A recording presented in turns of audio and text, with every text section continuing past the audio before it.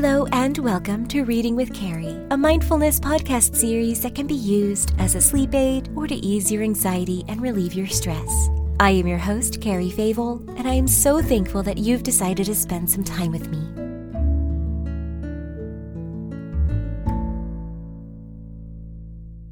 So I wanted to add this bonus because I often hear about Snow White and Rose Red when I look up the original story of Snow White. So if you were here on Wednesday, you heard the story of Snow White, and I wanted to share with you the story of Snow White and Rose Red. It's quite different, actually. Spoilers, Snow White does end up marrying a prince. But aside from that, and a few other elements like the presence of a dwarf, it's really not the same story. So before we begin, as always, let's start with a brief breathing exercise.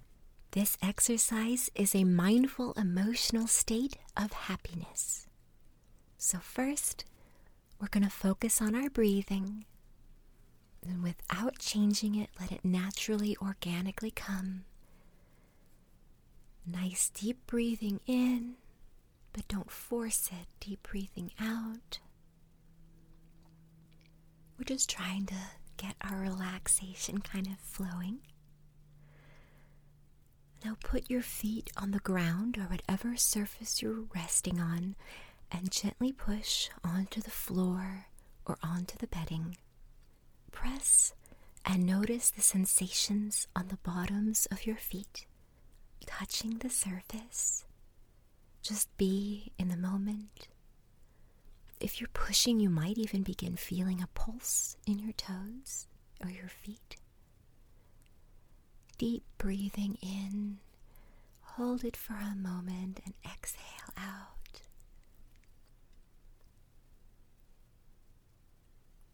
Deep breath in. Deep breath out.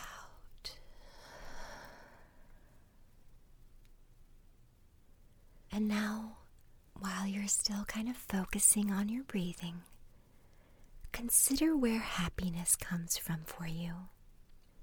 Does happiness come from your heart, or your mind, or maybe your belly? Where does it come from for you? Discover where the idea of happiness comes from and focus on that area. Whatever happiness means to you.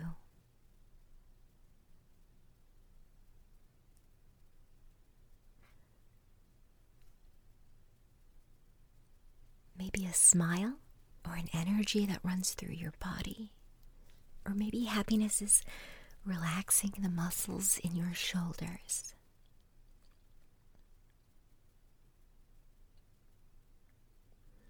Expand now wider and wider and let the feeling of the happiness flow through your body.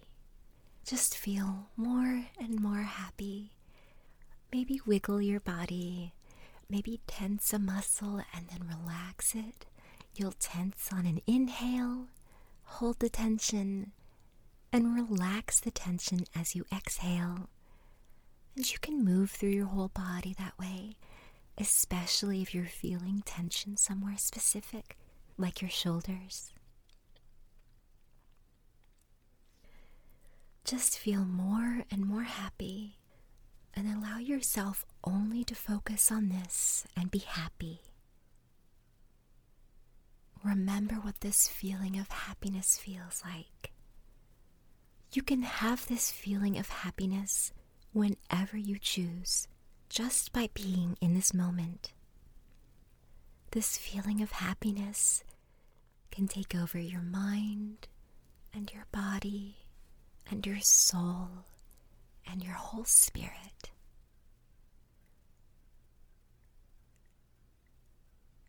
Really feel the happiness, the contentment, the relaxation. Now slowly open your eyes and just be in the moment of happiness. Just be. Just be. And as always, I like to indulge in a nice, happy sigh. Let's slowly take a nice deep inhale. And sigh. Congratulations, you finished this exercise. And now here's the story. Snow White and Red Rose, a fairy tale by the Brothers Grimm. A poor widow once lived in a little cottage. In front of the cottage was a garden in which were growing 2 rose trees. One of these bore white roses and the other red. She had 2 children who resembled the rose trees. One was called Snow White and the other Rose Red, and they were as religious and loving, busy and untiring as any 2 children ever were. Snow White was more gentle and quieter than her sister, who liked better skipping about the fields, seeking flowers, and catching summer birds, while Snow White stayed at home with her mother, either helping her in her work or, when that was done, reading aloud. The 2 had the greatest affection the one for the other. They were always seen hand in hand, and should Snow White say to her sister, "We will never separate," the other would reply, "Not while we live," the mother adding, "That which one has, let her always share with the other." They constantly ran together in the woods, collecting ripe berries, but not a single animal would have injured them. Quite the reverse. They all felt the greatest esteem for the young creatures. The hare came to eat parsley from their hands. The deer grazed by their side. The stag bounded past them unheeding. The birds likewise did not stir from the bough, but sang in entire security. No mischance befell them. If benighted in the woods, they lay down on the moss to repose, and sleep till the morning. And their mother was satisfied as to their safety, and felt no fear about them. Once, when they had spent the night in the wood, and the bright sunrise awoke them, they saw a beautiful child, in a snow-white robe, shining like diamonds, sitting close to the spot where they had reposed. She arose when they opened their eyes, and looked kindly at them, but said no word, and passed from their sight into the wood. When the children looked around, they saw they had been sleeping on the edge of a precipice, and would surely have fallen over if they had gone forward 2 more steps further into the darkness. Their mother said the beautiful child must have been the angel who keeps watch over good children. Snow White and Rose Red kept their mother's cottage so clean that it gave pleasure only to look in.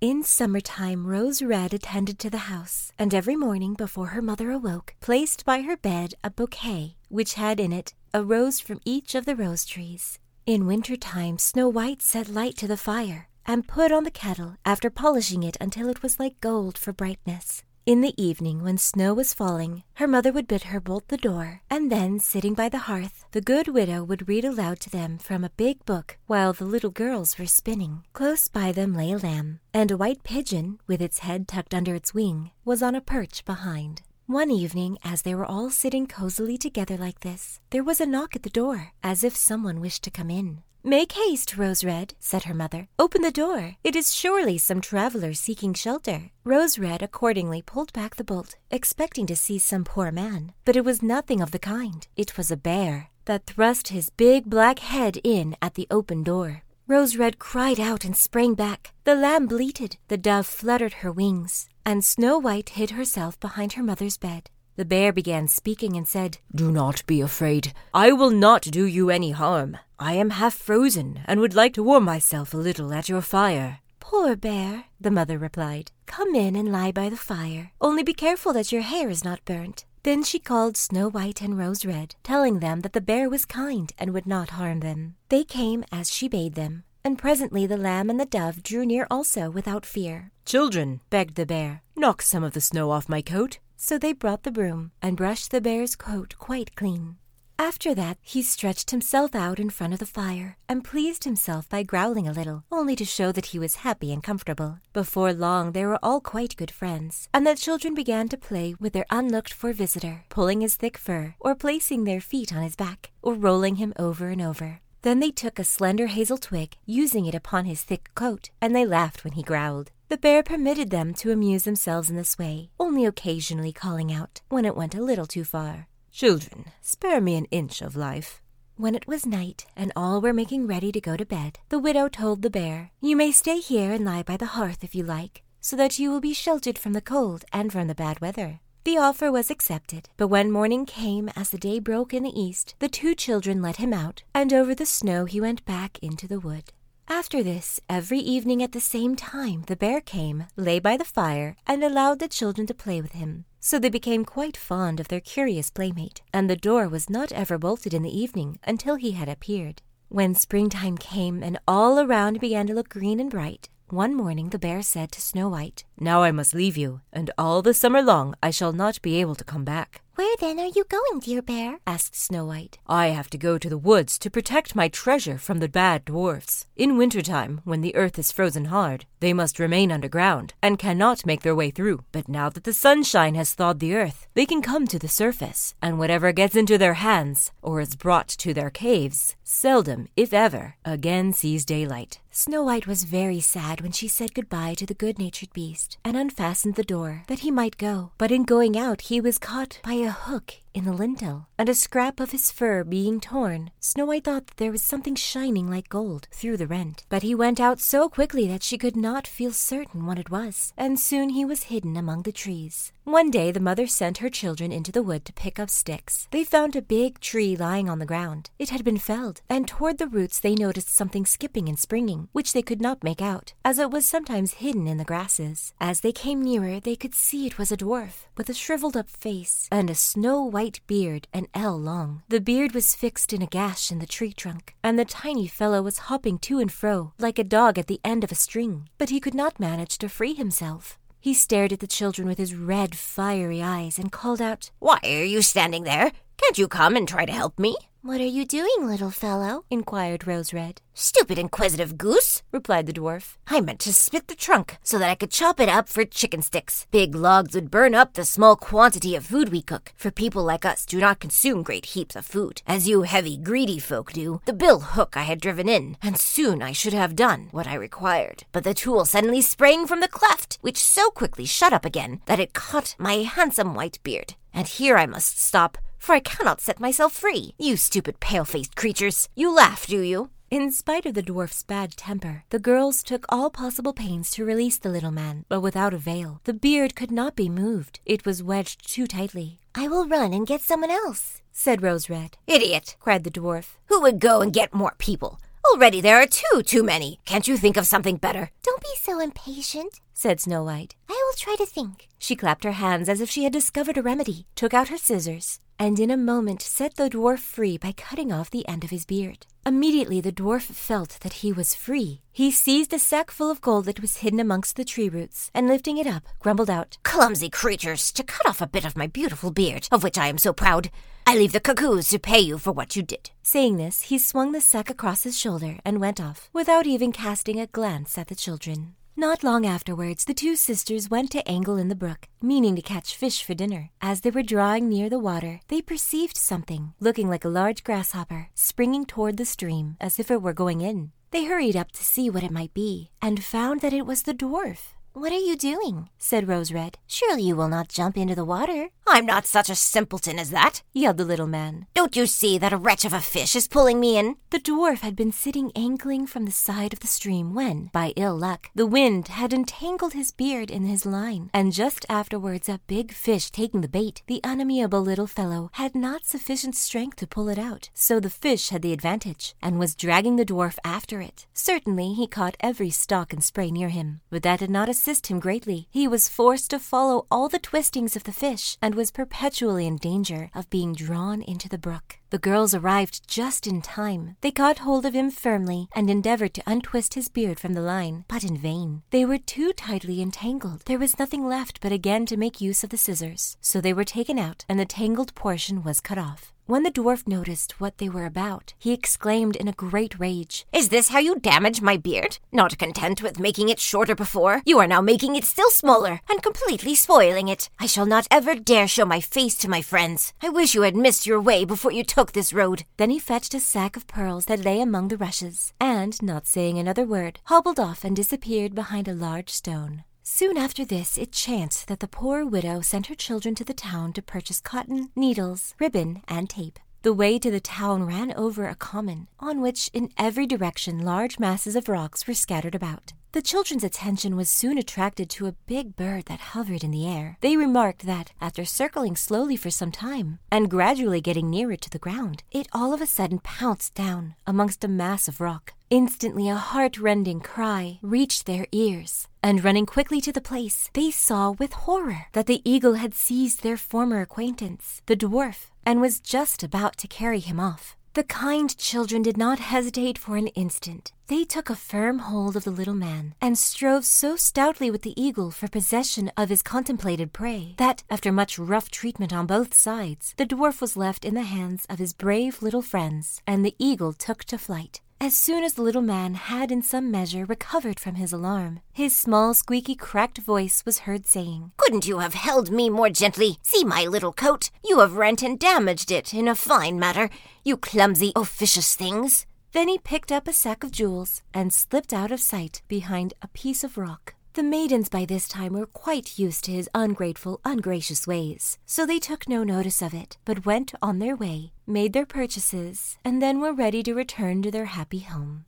On their way back, suddenly, once more they ran across their dwarf friend. Upon a clear space, he had turned out his sack of jewels so that he could count and admire them, for he had not imagined that anybody would at so late an hour be coming across the common. The setting sun was shining upon the brilliant stones, and their changing hues and sparkling rays caused the children to pause to admire them also. "What are you gazing at?" cried the dwarf, at the same time becoming red with rage. "And what are you standing there for, making ugly faces?" It is probable that he might have proceeded in the same complimentary manner, but suddenly a great growl was heard near by them, and a big black bear joined the party. Up jumped the dwarf in extremest terror, but could not get to his hiding place. The bear was too close to him, so he cried out in very evident anguish, "Dear Mr. Bear, forgive me, I pray.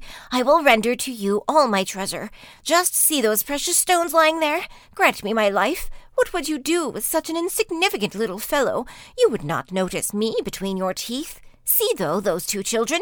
They would be delicate morsels, and are as plump as partridges. I beg of you to take them, good Mr. Bear, and let me go." But the bear would not be moved by his speeches. He gave the ill-disposed creature a blow with his paw, and he lay lifeless on the ground. Meanwhile, the maidens were running away, making off for home as well as they could. But all of a sudden they were stopped by a well-known voice that called out, "Snow White, Rose Red, stay! Do not fear, I will accompany you." The bear quickly came towards them, but as he reached their side, suddenly the bearskin slipped to the ground, and there before them was standing a handsome man, completely garmented in gold, who said, "I am a king's son, who was enchanted by the wicked dwarf lying over there. He stole my treasure, and compelled me to roam the woods, transformed into a big bear, until his death should set me free. Therefore he has only received a well-deserved punishment." Some time afterwards, Snow White married the prince, and Rose Red his brother. They shared between them the enormous treasure which the dwarf had collected in his cave. The old mother spent many happy years with her children. This tale is a fun little slice of life that has many elements of the morals of good stories. Snow White and Rose Red were truly good little girls, and they really didn't misbehave at all in this, apart from playing too roughly with the bear. The analyst in me wants to prick apart a little bit more of the symbolism between the lamb and the dove just seemingly with them in the cottage. It kind of feels like Christian allegory, but I won't go down that path.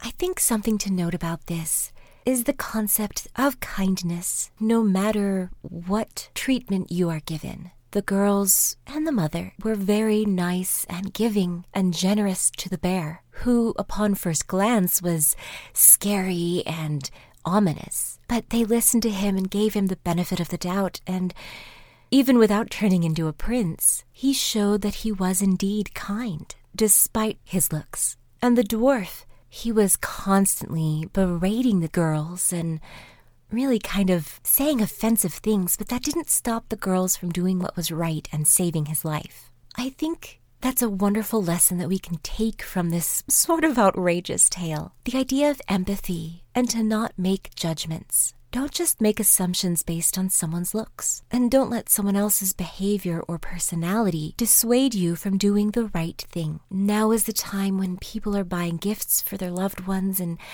asking for donations to those less fortunate. And I think this tale kind of shows us that if we have the capabilities and the ability to help, to welcome someone in from the cold, maybe to feed them, or to save them from homelessness and poverty and even danger.